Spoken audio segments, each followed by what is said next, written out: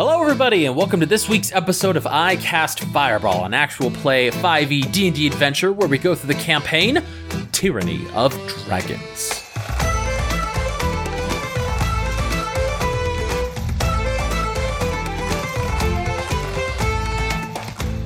I'm Thomas, the DM for your adventure, and around the table we have... Malamara. Lance Thalen. And Fleeple. Last we left our adventurers, they had successfully defeated Mondath in her transformed state, where she had become a creature that was not quite dragon and also not quite human.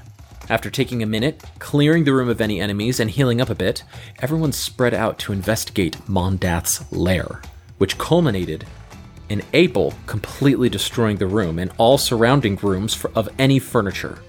Now, with the necessary papers for Leosin, the treasures that were cleverly hidden in the rooms, and also the dragon eggs safely tucked away, the group left the cave for the last time, permanently ending this branch of the Cult of the Dragons. This accomplishment affected each party member in a different way. Fleeple, with the determination and purpose to extinguish this cult. Mal, with possible confusion on if her rage is aiding or hurting her. And Lance, with fear over his past mistakes and his efforts to atone for them.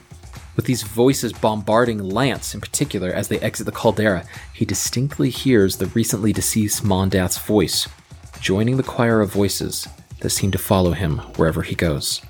Back in Greenest, after depositing the Barbarian Sisters and Tommy Winkso, the Jank Squad received a message from Leosin urging them all to join him at the renowned Candlekeep Library west of Greenest.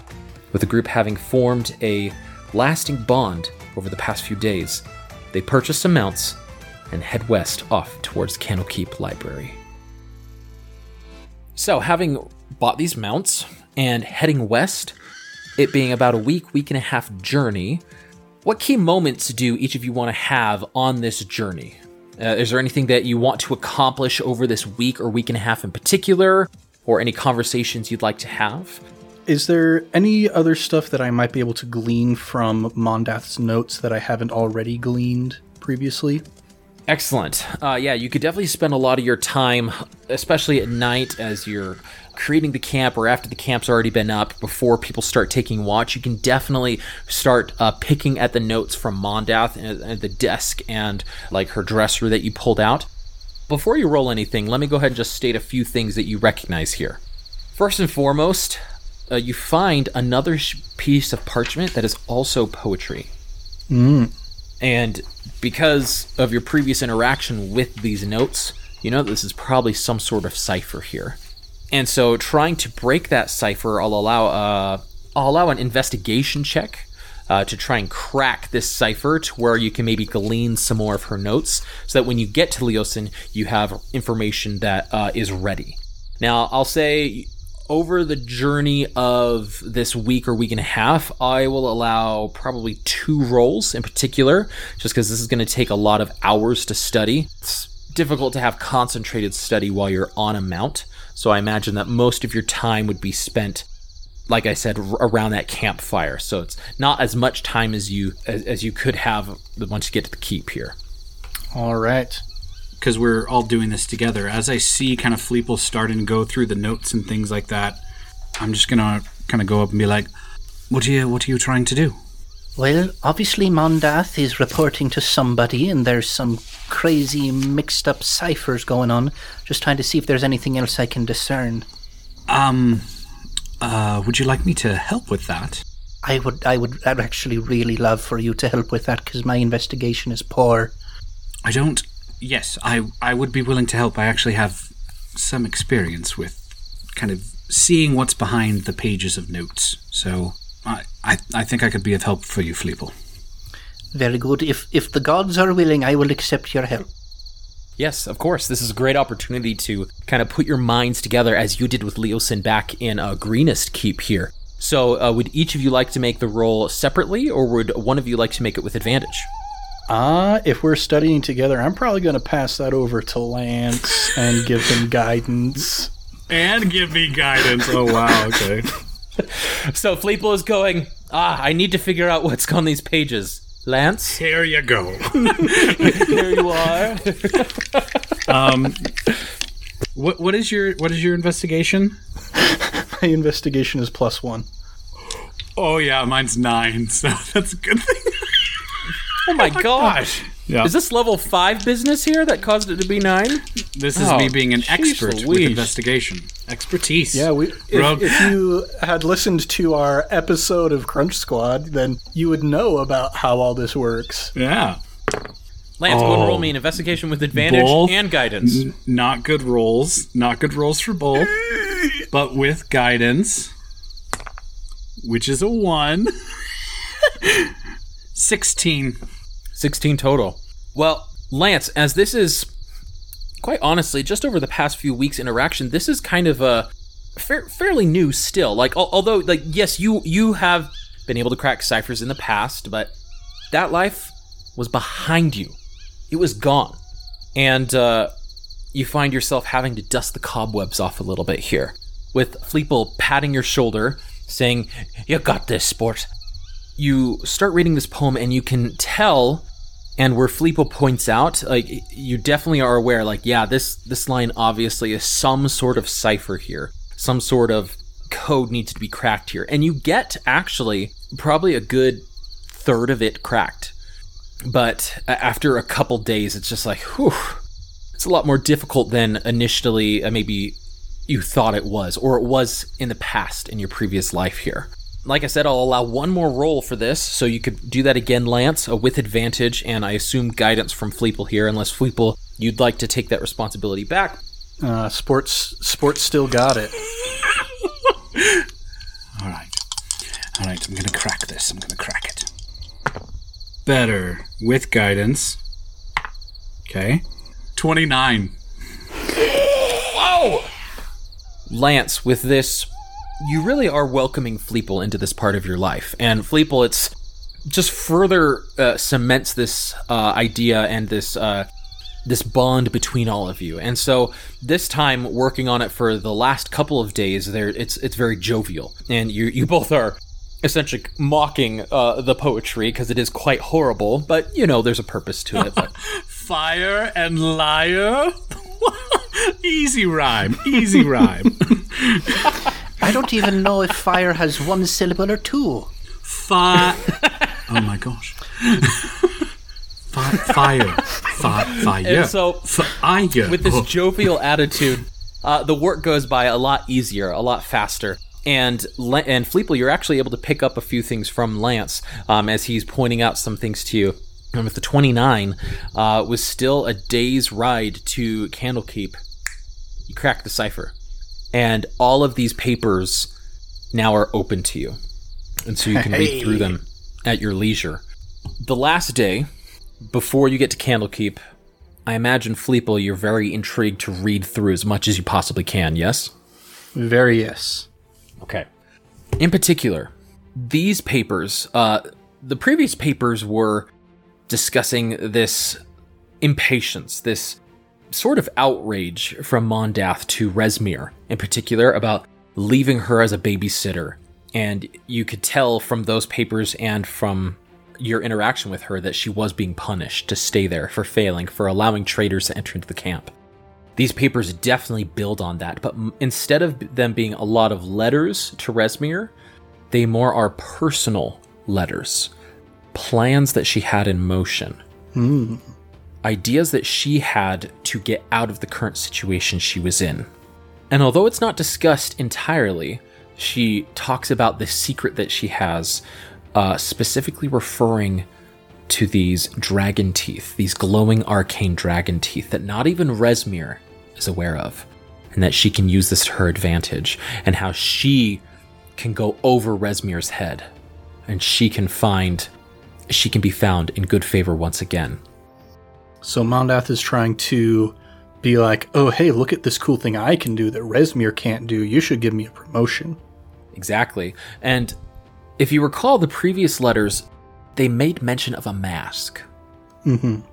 On a worm? In this set of letters, that's discussed again in a letter to Rezmir. And the way that it's referenced is in honor or deference. Complete tonal shift of the previous ones where she was complaining. It seems she tried a different tactic O great Rezmir, honored worm speaker, holder of the mask. And the fact that it's mentioned in both sets of letters here, and this letter is unfinished. It's as if she was interrupted by something as she was writing it. You don't say. But the fact that it's mentioned twice solidifies in your mind that there is something more to these masks. Why are these masks being held so secretively in this cipher and protected? And why is no one else in the cult sharing that information freely? So, kind of again going back to, ostensibly these guys are all on the same team trying to bring Tiamat back, but everybody's looking out for themselves. Exactly. Do we know that they're trying to bring Tiamat back? Sorry, I don't remember if they explicitly told us that. Okay. Yeah, Kava mentioned it to you. The woman in the green dress who is the recruiter. She specifically made mention of that. So this unsent letter, what's kind of the message? How much of a message do we have before it cuts off? It's only a few paragraphs. Mm-hmm. It's salutations, it's a greeting, and then it says the eggs are progressing well. They should be hatching in the next few weeks, to which I will immediately send word to you via arcane means, to where you can welcome them soon after their birth. Our food supplies are, and then it cuts off. I turn to Lance and Mal and I say, Are either of you any good at forgery? I have seen it done, but I have not. I've not done it myself. Well, there's probably somebody at this Candlekeep who can do some forgery work on our behalf, because I think this is a great way to get an earworm into... Is that to pour the poison in the ear of... We're going to sabotage the cult by writing a letter as if we're Mondath, sending it to Rezmir. Oh, goodness. I checked to see if there's like a return address on the letter. Yeah. Where's it postmarked to? Yeah. Secret cult headquarters, Montana. It just gives the address.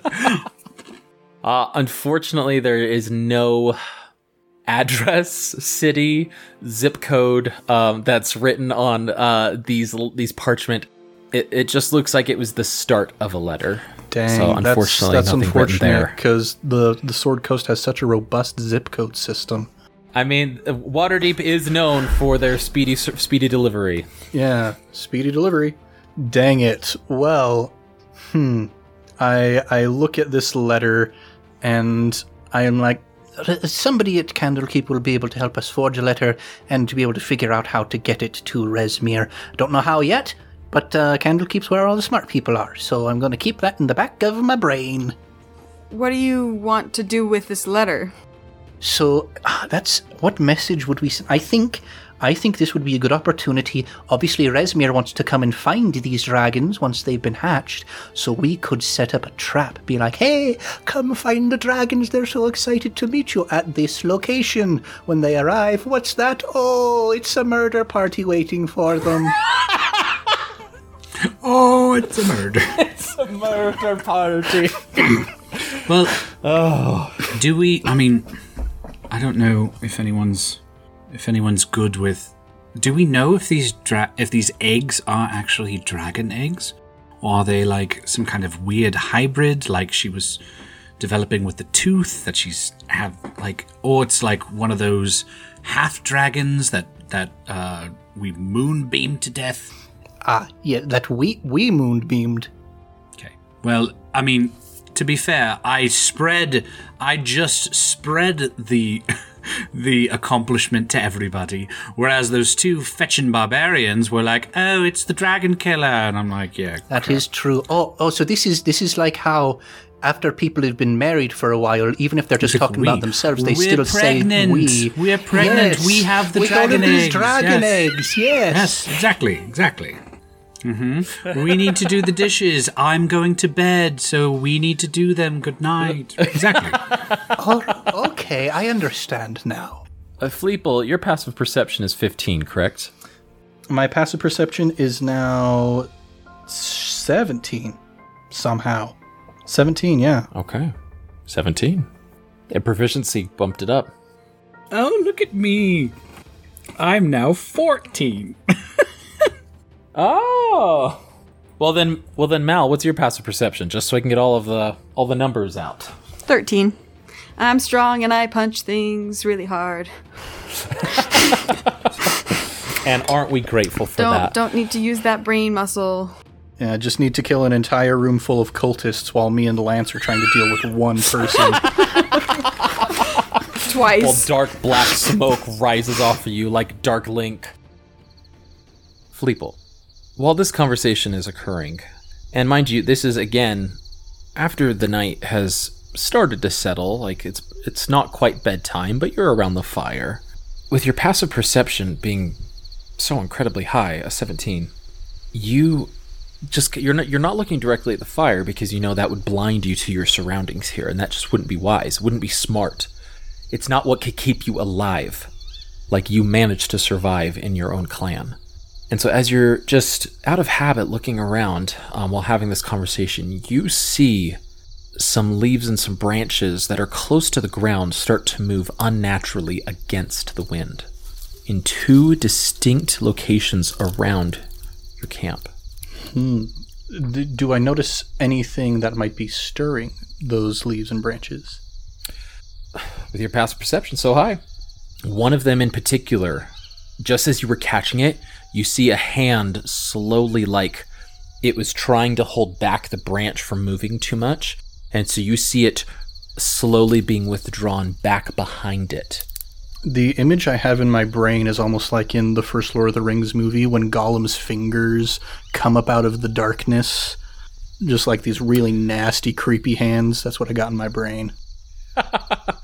Well, it's hard to see because the firelight is the only light around you. The moon is actually covered with, it's a clouded night, so you're not able to make out much from what your fire can extend. And although it does extend a fair bit around you, a good 30 feet around, it was just too far and too quick and honestly too shocking for you to be able to make out many details.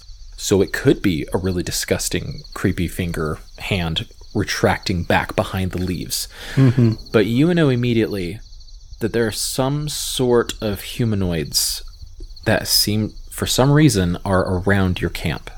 Oh, we've got all of this salami and no friendly strangers to share it with. How did we get salami? I'm just so... I stole it back from Bevan when we were in town. Oh, you're... Fleeple, I know you had back wages, but come on. You know, I felt remorseful, so I gave it back to Bevan, but then I felt remorseful about my remorse, so I stole it. We have cheese and salami again now, is what I'm saying. Dang, you're the salami king. So, Fleeple, it sounds like you are, I guess, what is your intent with that comment? Are you intending to coax them into the fire? Or? Yeah, so here's my logic. They pop out of the bush, it's like, well, don't mind if I do. Well, see, here's the thing. If they do pop out of the bush and are like, hey, then we can know that they're friendly. And if we don't get any response, then obviously they're not friends because they don't want our salami. They want that salami for themselves. Yes. So, Fleeple, as really the three of you being alerted to this are looking around and waiting, nobody joins. Are we alerted to it? Well, with Fleeple's comment, we have strangers. Maybe not. Maybe. Oh, he said we have strangers? He said we have all this salami and nobody to eat it. Yeah. I'm just in a state of like, yes, we do, but it's okay.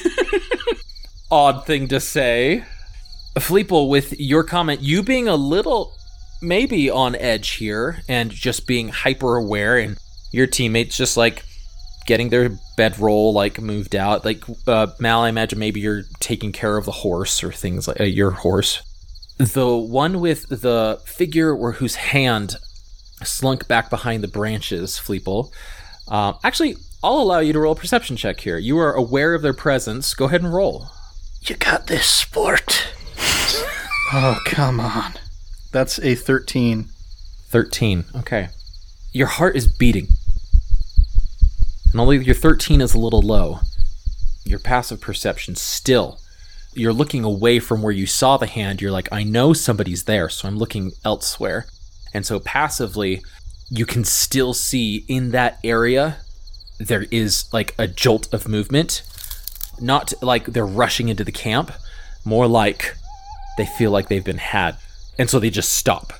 But it's very abrupt, and so you're able to see like the leaves like give a little and then immediately retract. Mm-hmm. But that's all you see with your active perception. Consarn it, do I do something impulsive? Because Lance isn't gonna like that, and we're trying to be a better team. You do your thing. You do your thing, man. I turn to Mal and Lance, and I say, "Pardon me. I need to use I need to make a tribute to the toilet god real quick." And I step out of the campsite. Porcelain. Porcelain.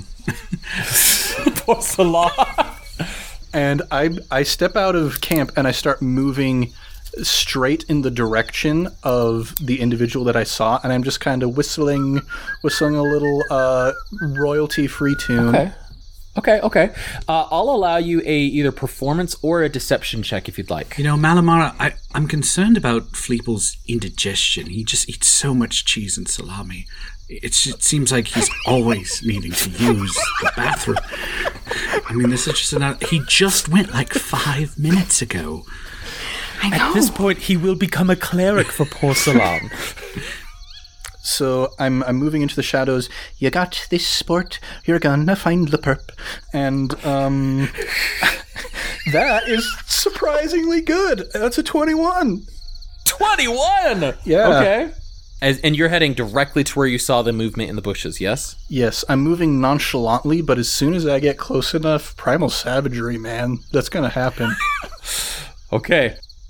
Yeah, so as you're walking like and you're just kind of like making your way over, you get to that swath of branches and you kind of push them aside, and immediately you're on heightened alert. You have enhanced dark vision, I believe, right, as a kobold? Just regular dark vision, it turns out.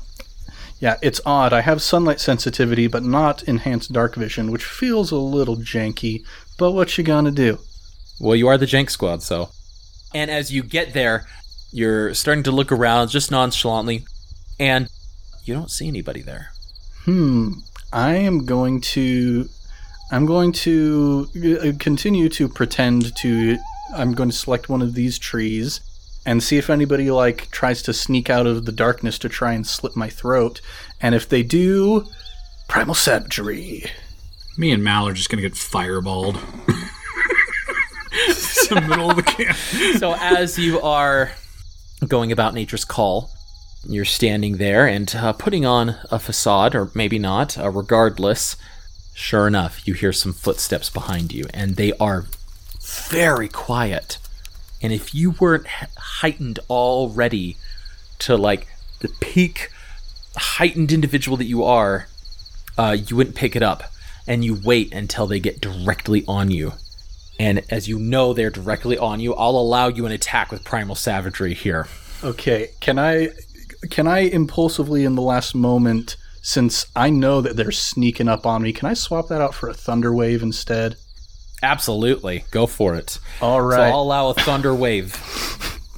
So there's going to be a DC 15 Constitution saving throw. 50! Let me yeah, take that. You know what? We're about to take a long rest. I'll dump a 3rd level spell slot for this because I got 3rd level spell slots now. That was an 11 they rolled? That is a failure, meaning this poor individual is going to take 19 thunder damage. Wow, okay. I love this choice. As this is happening, Mal and Lance actually, before Fleeple unloads this thunder wave here, both of you are having a conversation. You're discussing, and Mal, you're by your mount, and Lance, you're by the fire, like stoking it a little bit, just within 10 feet of each other. I'm just saying we should, like, sneak some greens in to give him some greens, you know, get some roughage going in the digestive system. You're not wrong. I think when I was growing up, we used to chew on this type of bark when we were out hunting. I mean, I just don't think. You hear this massive thunder wave explode from the bushes, I'm just going to turn to Mal and, like, just hearing this boom, and I'm going to be like, that was his bathroom break? And immediately following, there's a body that slumps 10 feet away from you as it flies 15 feet away from Fleeple into the campsite. I need everybody roll initiative. I just like how this whole, like, I'm going to go to the bathroom, Thunderwave, boom. And Ned's like, I'm going to dump a 3rd level spell. I'm going to unload this. It's like, oh my gosh, what's happening? Ooh, honey. Okay, 20 to 25. 22. Natural 20 for a 22. Nice. Well, let's honor that and have Mal go first, if that's all right, Fleeple. Very much so, yeah. Lance, what'd you get? 19. Wow. I was right there. Okay. Really glad this is an important battle, guys. This is a very important battle. This is a battle of our lives. The Battle of the Bowel. Oh, boy.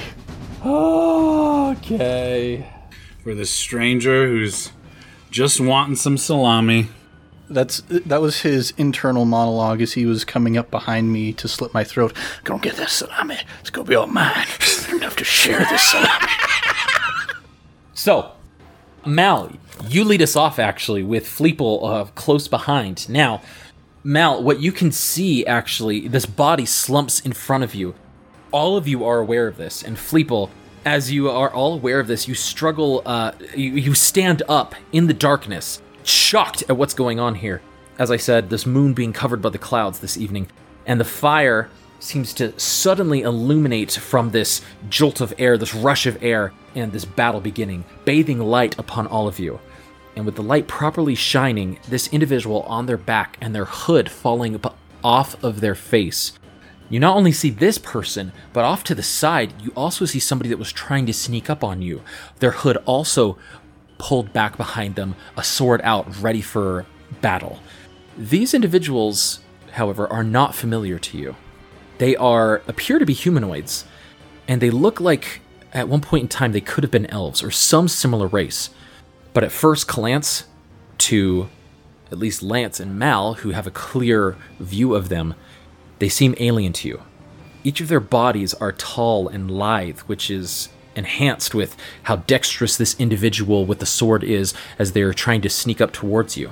Now, the one with the sword is intent and focused on you, Mal, while the one who is just in robes looks like the wind has been knocked out of them. However, all of these details cannot distract you from the most defining features that they have, and that is their yellow-tinted skin and distinct brown spots that cover their eyes that seem to freckle their nose and around their forehead, and even down to their chin. That is what you see going into this battle. You have two individuals, one on the ground in front of you and one coming out to the side. What do? Mal will run past the unconscious thing on the ground, used to be an elf thing, and poison spray it in the face as she's grabbing out her spear and heading toward the one that's still standing. Sounds good. So, poison spray to the one on the ground. Is that a con save? Yep, it is. Okay, and what's the save? 12. They rolled a non-natural 20. So, is that half damage? No, it negates. Oh, it negates, yeah. It's just a cantrip. Oh, yeah, there you go. Then, with my bonus action, I will cast Hex on the one that's standing as I'm running with my spear out. Excellent. Now, you can get any distance you want away from them. They are within 30 feet. Are you running right up to them, or are you going to put yourself a certain distance away? Right up to them. Right up. Excellent. So, you cast poison spray, and then with your bonus action, you cast Hex. These shadows seem to cling to them until the shadows seem to ignite in this reddish, sort of chaotic energy that kind of like seems to want to lunge off the body towards you and out. And as you are right in front of them, you hold up your hand and your spear, ready for an oncoming attack. Mal, that is your go. Fleeple, it's your go. Yeah, I'm going to rush into where this fallen individual is, try and get a good look at this critter. Ned has an idea in his brain. Fleeple might not, but just for Ned's context, does the nose of this creature exist somewhere between a regular human nose and Voldemort's nose? Yes. Okay. So Ned knows what this is. Fleeple probably doesn't. So I'm going to look at it kind of in shock. And, man, I feel like now Fleeple wants to try and get information from this thing instead of killing it. But they are looking fairly aggressive. They're obviously hostile. That's very apparent. They were trying to sneak up on you. The one with the sword is looking like they're going to draw blood against Mal. And they have, like, death in their eyes when they stare at her, especially with the red that's around their body. It just enhances their solemn and, like, rage-filled face. Okay, yeah. Guy who's down on the ground. I'm going to pull out a new spell of mine. I'm going to pull out a little gilded flower, and I'm going to kind of toss it towards the ground. And as before it hits, however, a little ethereal image starts to build up around it. Kind of a satyr-looking little thing, but definitely sheep instead of goat, and much more sheep-like throughout than humanoid. And I had cast Summon Fae, and I've got my little Fae spirit next to me now. So casting that is my action, and now, when I cast the spell, I get to choose the mood of the Fae spirit, whether it is fuming, mirthful, or tricksy. I want the spirit to be... Trixie. Ooh, Trixie? Okay, we'll go with Trixie. Oh, Trixie. I'm going to have the spirit be mirthful, because I am intrigued by these guys, and the whole shtick with it being mirthful is it can use its bonus action to teleport up to 30 feet using a Fae step, and when it does that, it gets a certain effect based on its emotion, and if it's mirthful, it can force one creature it can see within 10 feet to make a wisdom saving throw against my spell save, and unless the save succeeds, the target is charmed by me and my Fae spirit for 1 minute, or until the target takes any damage. Wow. So, Okay. I bring out my Fae spirit. It shares my initiative and takes its turn immediately after mine. It obeys my verbal Go for commands. No action required from me. Thank goodness. The new summoning spells in Tasha's Cauldron are so good, guys. They're amazing. Yeah, Tasha just streamlined yeah. We're all grateful to Wizards of the Coast for the new summoning spells. Yeah. So I am going to command my Fae spirit to use its Fae step as a bonus action to teleport just kind of to the other side of this creature. Well, actually, first, so the interesting thing about the Fae spirit's charm is it doesn't necessarily require that. It's because, like, some charm spells, it's like if you're in combat with this thing, then it's more difficult to charm it, but there's no such stipulation here. So I'm going to have my Fae spirit attack it first, and then teleport to the other side and try and charm it. Try and bring those hit points down. Sounds good. Now, this is on the ground, so it's doing a melee attack against the creature. Mm-hmm.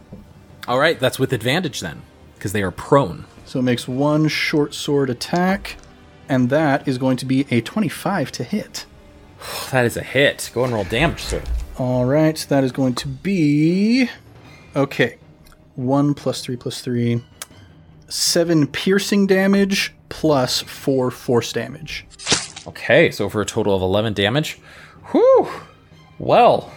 And now it poofs to the other side, and the creature has to make a wisdom saving throw, DC 15, or be charmed by me and my new friend here. Sheesh Louise. It rolled a 15. 15, so that succeeds. Just barely. Yeah. But this individual, this creature, is looking very hurt. Very hurt. And as you blew it backwards, it's like its arm dislocated and it put it back in, and then you summoned this Fae spirit, and which did damage, and it just it can't grab on and block against this attack, so it's looking very hurt. All right, and then with my bonus action, I will just loom over its face and say, You got one more chance to take the salami. Excellent. All right. Any movement at all, Fleeple? Nope, that'll do it for me. I'll do it for the Okay. Fleep. Sounds good. We're going to go to the warrior, as I'll call him, standing in front of Mal. And they are actually going to make an attack against you, Malamara. They've got this reddish hue building off of them. Oof. Doesn't a 13 hit? It does not. Ah, dang it. Unarmored defense, baby. Well, it gets multi-attack here, and so does a 17 hit. Unarmored defense. That's exactly my armor class. Ah, so they succeed, yes? Yes. Okay, great. Okay, so they are going to do 10 points of slashing damage, plus 10 points of psychic damage. Oof. So as this sword, the first one, you block it with your spear. You just knock it out with the wood. Immediately afterwards, with a quickness that you weren't expecting, it just swings around and it sort of seems to butt you with the bottom of his sword, which has a spike to it, we'll say. And it just goes right into your side, and it does an intense damage. And immediately following after this, you feel this wave come over your mind, and you actually scream in pain. It is so sudden. It's not something you were expecting. It's like somebody just jammed something through your brain, and you've taken a big hit from this individual. You open your eyes and the individual's gone. And Fleeple, just as you're looming over this figure, right next to you, this warrior is standing immediately next to you. It seems they have transported to the other side of the battlefield, 20 feet away from Malamara. That is its turn. Lance, it is your go. So, everybody's within 30 feet of you, Lance. Okay.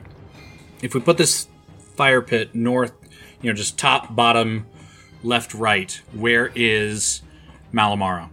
So, Malamara is to the west of the fire pit, so to your left, and she's about 10 feet away from you. Fleeple and now the two enemies with their spear are 10 feet away from you on the east side. So you are directly in between both of your party members here, the same distance away. Okay. I'm going to run over to Fleeple, because I just saw what this thing did to Malamara, and now I'm like, Fleeple! And I'm going to try and get in a flank position with Fleeple so that I can attack it, hopefully with advantage.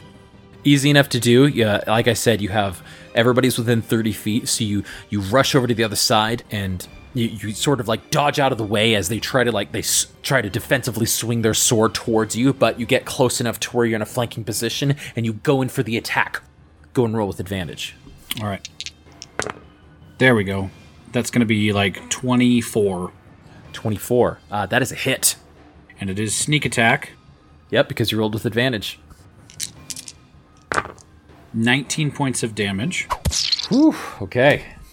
So it was your first attack? That was my first attack, and I was thinking about using my bonus action with the dagger, but instead what I'm going to do is I'm going to back away, and I know he's going to get an opportunity attack, which I'm okay with. So I'm going to back away. He is going to take that opportunity attack. Does a 22 hit? Yes, it does. Okay, 22. He does 8 points of slashing damage and 6 points of psychic damage to you. Uncanny dodge. Okay, nice. So that's halved. So 16, 8 points only. That's correct. And so I'm going to do that, and then I'm going to... Because you said our campsite was like surrounded by tall grass, so I'm assuming we're in tall grass right now. So I'm going to then kind of do a backflip roll and bonus action hide. So I'm going to like, as I'm backing up, I'm going to get hit and then roll backward and go, disappear. Okay, sounds good. Go and roll a stealth check. Natural 20. For a total of what? 27. Get out of here. Okay. So you're like, oh, and then just gone. You disappear from the light. Dude, speaking of level 5, your sneak attack's what, 3d6 now? It's 3d6, yep. Dude, that's nice. Gosh, that's so Plus great. my regular That's so damage great. dice, yeah. Oh, man. Okay, so that's Lance's turn. Anything else on your turn, Lance? I believe that was your movement, action, bonus action, yeah? That is my movement. Yeah. Everything's good. Okay, sounds good. Mal, As you're recovering from this psychic damage, in your mind, you hear a voice. You better look behind you. And as you look behind you, and the voice was very familiar. It's not the voices of these individuals. It was a warning. And as you turn around, you see coming from the tree directly above you, another individual, fist out, going straight for your face. You dodge out of the way. They go right into the ground. And as they do, you see a little shockwave coming out from their fist, and it disrupts the grasp, and flowers sort of like erupt into the sky there. And immediately afterwards, they come at you with their leg and go directly for your face. You're sending monks at us? Send something after us. Does a 15 hit? Does not. Okay. So the fist goes down. The foot immediately comes directly for your head, and as it does, you dodge out of the way, and you're able to just bypass it. And almost crouched and holding their ground, they're just staring up at you, and they don't move, and that is their turn. They sort of growl. Interesting thing when they growl, though, it's almost as if their voice has a weird reverb to it. As they growl, you can see their lips start to move, and you hear it as soon as they move their lips. But immediately afterwards, with like a half-second delay, you hear it again, overlapping on top of itself.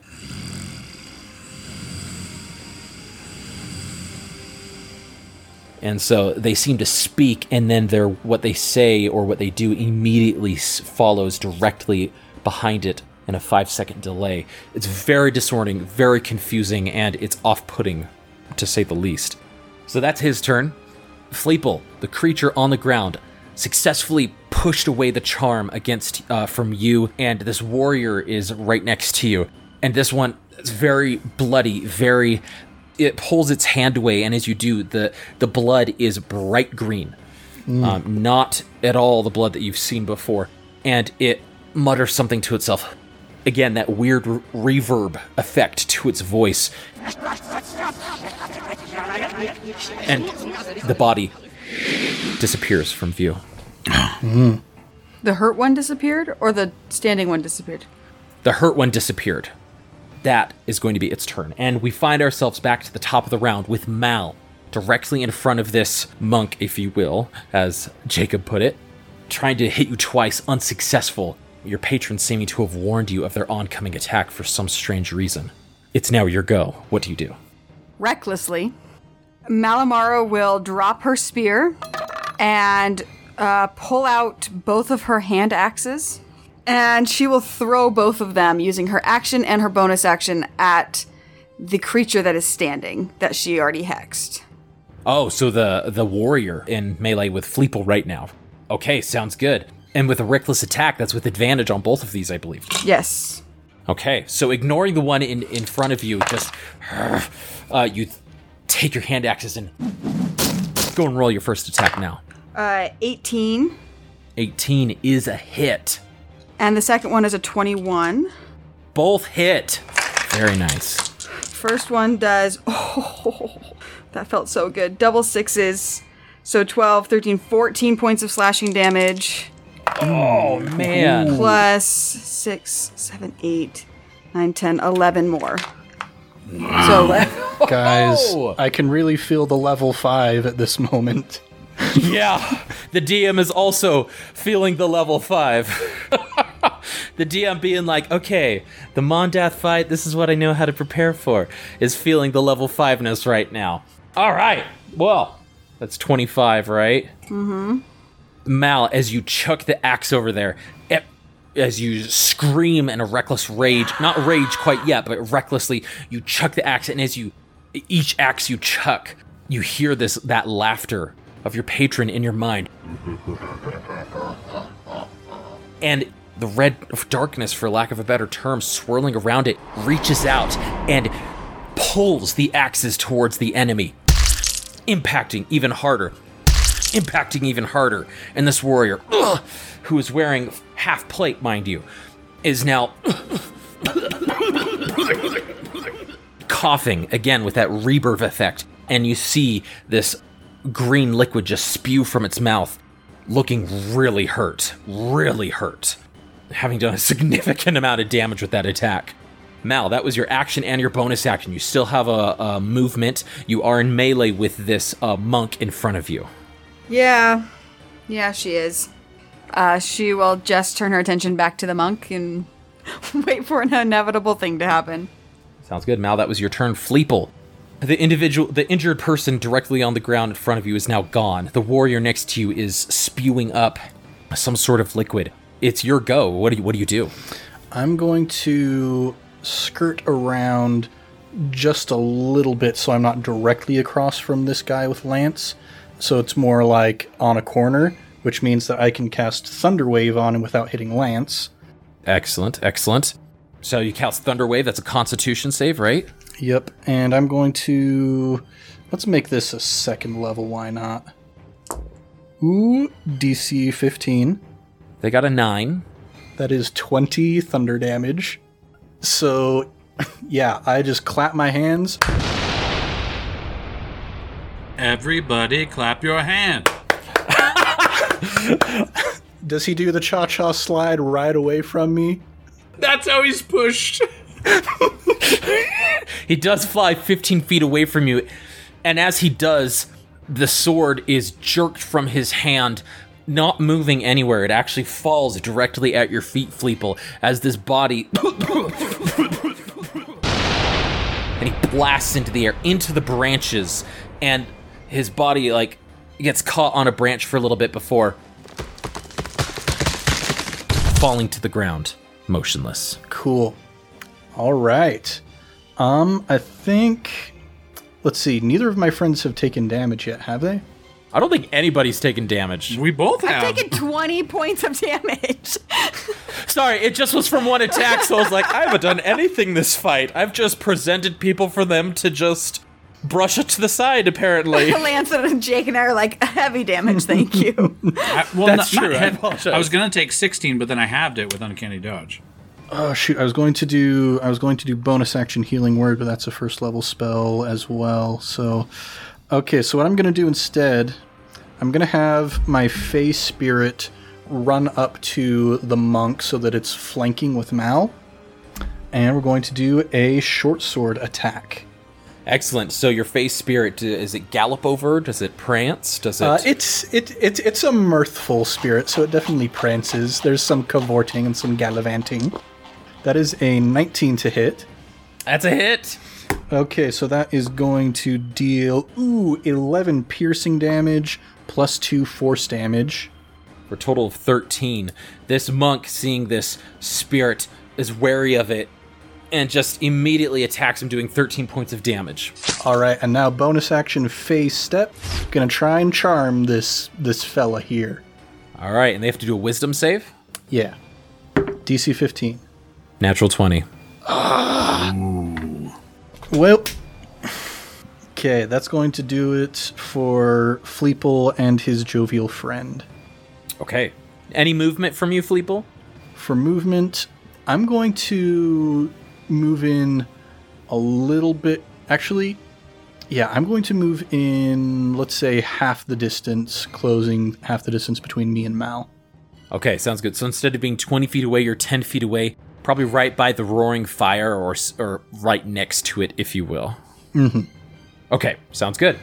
Well, it would be the warrior, but he is no more. Lance, it's your go. You're hidden. And you see this body just poof, over your head. Let the bodies hit the floor. All right.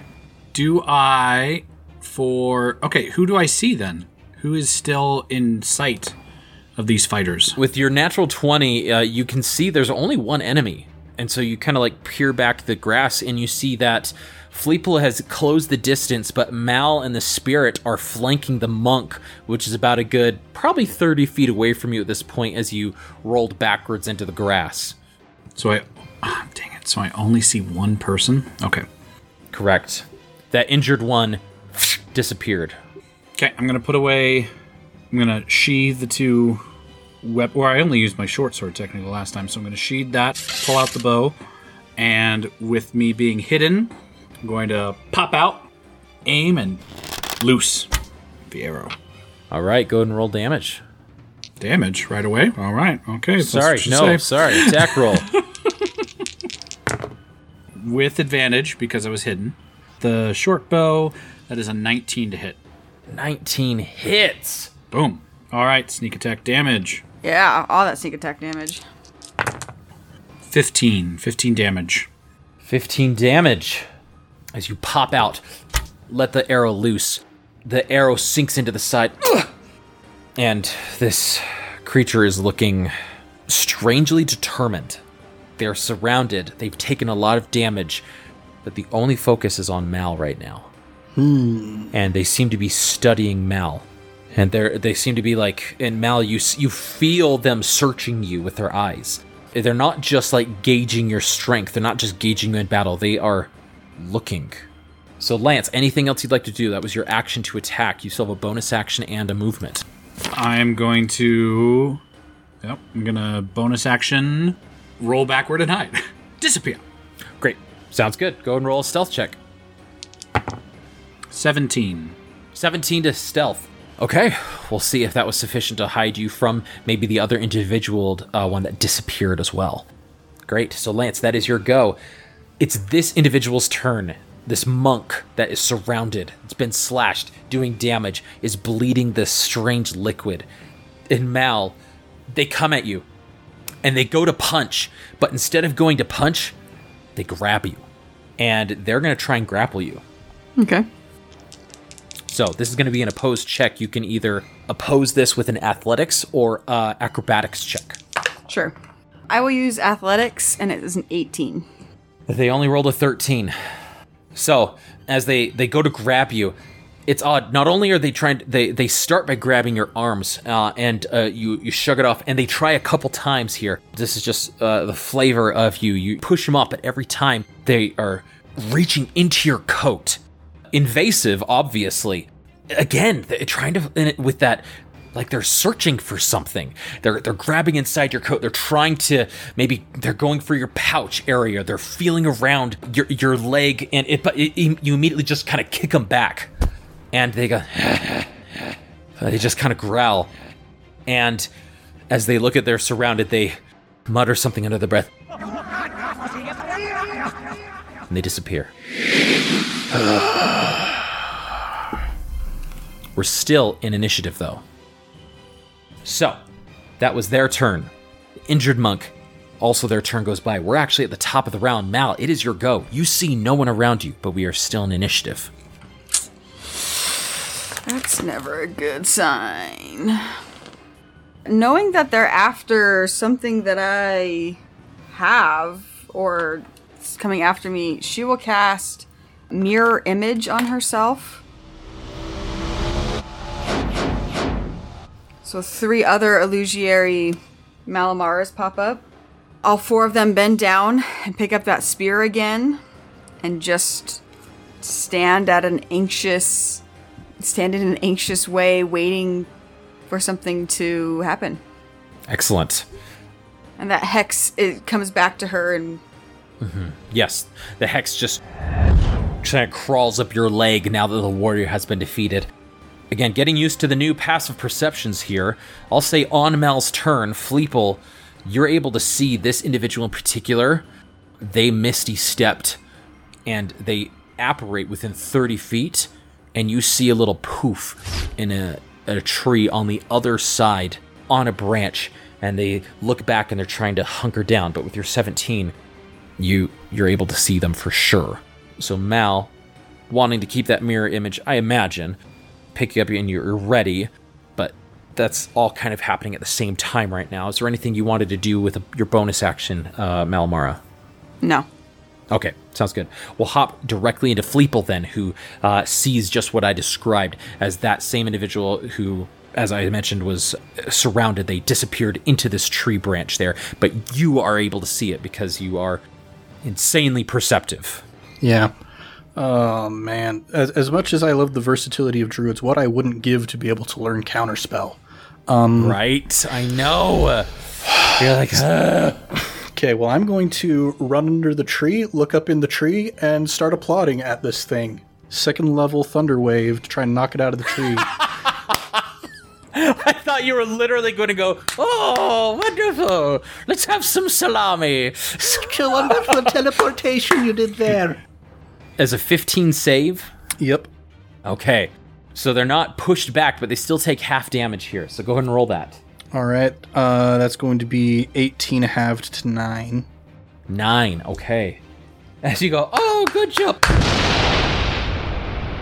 And they're gripping onto the trunk. They almost fall off, actually. And as they do start to fall off, they let their body completely fall backwards while their hand holds onto the branch, and they swing right back up. And now they're just hanging onto the tree, sort of like dangling, looking down at you and just breathing. You think you're out of reach from my Fey Spirit. Surprise, it can teleport onto the branch right next to you.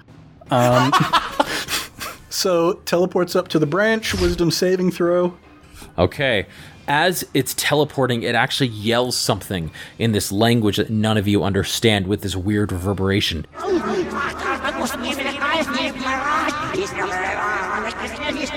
And then, wisdom saving throw, that was cocked. 15. 15, I'm sorry. Gonna stab it. Big old stabby stab on this guy. Since he's not expecting a sheep to appear on the branch next to him, can I get an advantage on the attack? No advantage because he did just try to get charmed, but he is looking very, very hurt. Okay, that's a 24 to hit. That's a hit. There you go. All right. There it is. Now, Fleeple, how do you want your spirit to do this? All right. So the spirit does a big old leap and then appears right next to it and does like a little spinning pirouette, and the creature turns to look at it like, what the heck? And the flat of the blade just smacks it right in that half Voldemort nose, completely knocking it unconscious so that it falls out of the tree. And I rush up and I start tying the thing up. Okay, so you want to do non-lethal damage then? Non-lethal damage, yes. Sounds good. Okay. It's not tall enough to where it would take damage from the fall, so I'm not going to roll a death saving throw there. So unconscious, and you start just tying it up with your bonus action, I would say. Yeah, so you're starting the process, okay? Yeah, making sure to start with the hands and get something in the mouth so it can't cast spells. Excellent. Okay. Lance, it is your go. We're going to stay in initiative for the time being because there is one more that is not accounted for here. All right.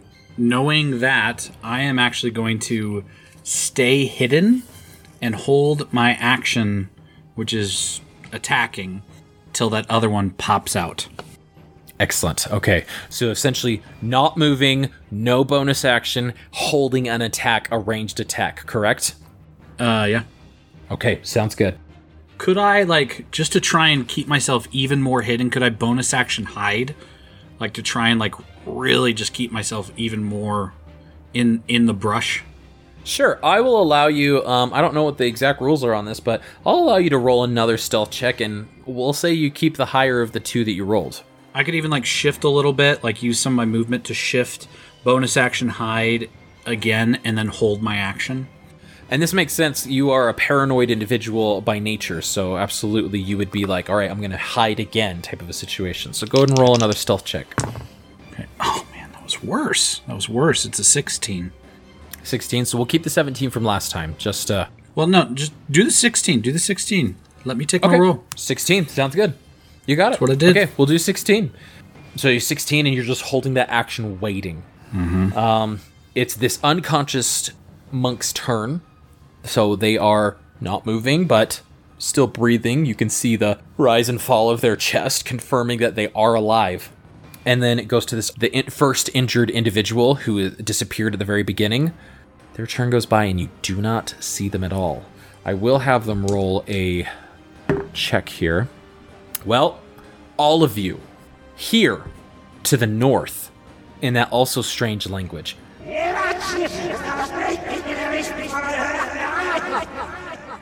Reverberating on top of itself. Very disorienting here. But you can hear it's directly from the north, still hidden. You can't see them, but you did hear them in that direction, not too far off. We're at the top of the round. Mal, it's your go here. Okay, so I'm specifically looking at Hex. It says If the target drops to 0 hit points before the spell ends, you can use a bonus action on a subsequent turn of yours to curse a new creature. It does not specify that I have to be able to see the creature. Because you place the curse on a creature that you can see within range when I cursed it. But does that also mean... I'm leaving this to the DM. It does say that you can see within range when you cast it, but it doesn't specify on the subsequent turns to curse a new creature. Rules as written, it doesn't say you have to see them, so I'm going to say that you don't have to see them, you just have to be in range. Okay. And the range is 90 feet. And you are aware that they're in that general area. You can just kind of do a wide sweep with your hand, and as you do just that, you grab the red, that's this red energy flowing around you, you rip it off of your body, and as you do, you just chuck it in that direction, and it's like an eager dog trying to fetch a ball that just right into the grass, and you see this red just start to illuminate ever so faintly, like it's latched onto something. So your hex was grabbed onto this individual. Lance. Would I be able to see where that red latched onto? Yeah, now you would be. And so it is faint slightly, but yes. Because I was holding my action till I knew where the creature was. It's absolutely true. It is true. Because you don't actually see the individual, though, I will allow you to make an attack, but it will be with disadvantage, because you just saw this burst of reddish darkness in the distance, and it's within range. So I'll allow you the attack, but it would be with disadvantage if you'd like. And am I hidden from it? Yes, you would be hidden, and so it would just be a straight roll. Okay. Straight roll it. Let's see how that goes. Ooh. That is a 24. No, 22. 22 hits. And sneak attack, because I was hidden. As you see this, well, you don't get sneak attack because you're hidden. You only get sneak attack if you get to roll with advantage. So this one is actually not sneak attack. That's right. All right, so that's okay. I'm still damaging it, and it was pretty hurt. It was pretty hurt. It was very injured. I rolled a 1 on the damage dice. That's a 4. Oh, no! 4 damage. 4. As you let loose this arrow, being like, I hope it hits. You hear a... And this damage was taken, it crying out in pain. You're unsure if they're down or not because you can't see them, but Mal, you know they are still up and at them because your hex is still on them. So, Mal, that was your bonus action. You still have an action and a movement if you'd like. Correct. From right where I am, I'm going to release an Eldritch Blast using that hex to guide that ranged spell attack. Okay. Now, Eldritch Blast, do you have to see for that one? No, I did just check it. Yeah, it just says a beam of crackling energy streaks towards a creature within range, and the range is 120 feet.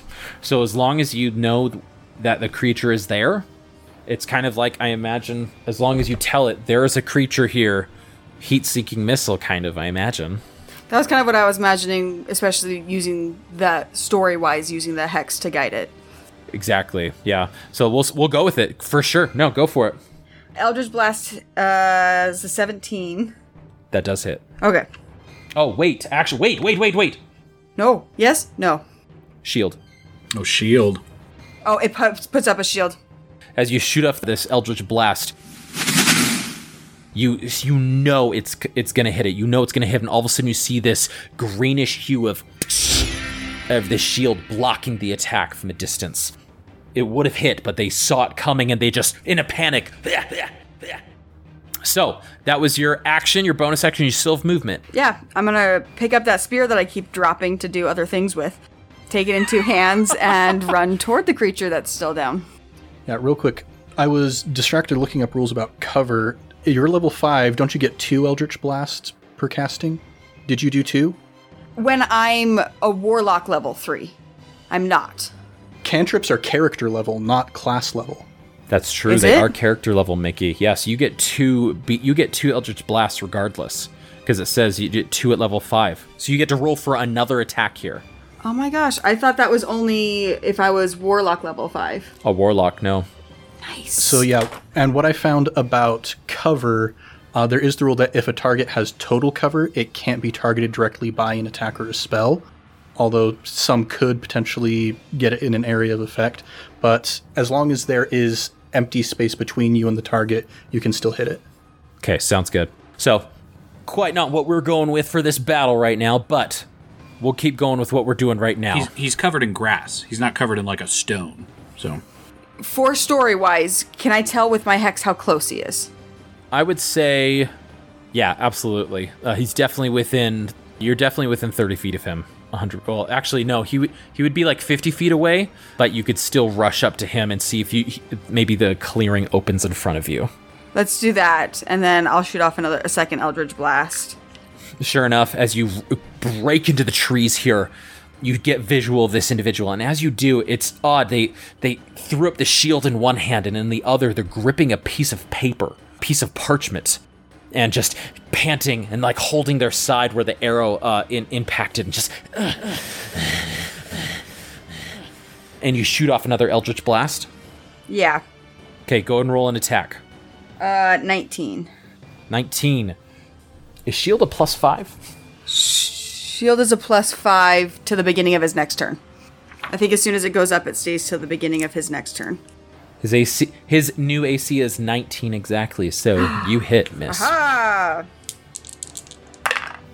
And that does 5 points force damage and 3 points necrotic. So 8. Malamara, tell us how it is done. Seeing he's already down and on the ground, and it's force damage, the hex surrounds him. And as the Eldritch Blast comes at him, it almost uppercuts him. So it takes him in the chin, and then that necrotic damage kind of spreads out from his chin. And as he falls back, it blackens his skin, and he falls back into the grass. Mm-hmm. And as they fall back into the grass, their hand seems to grip tightly onto the parchment, and as it looks like they're trying to do something with it in their final moments, and then they're unable to, and they just fall limp onto the ground, parchment falling out of their hands. And that's where we'll end this week's episode of I Cast Fireball. For porcelain!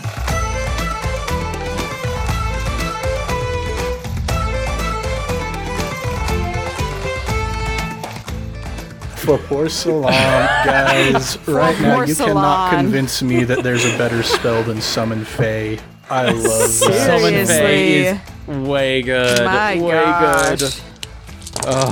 Third Next level, week, right? Yeah, next week you might be able to convince me that there's a better spell, but right now, in my heart, my little cavorty boy, it's so good.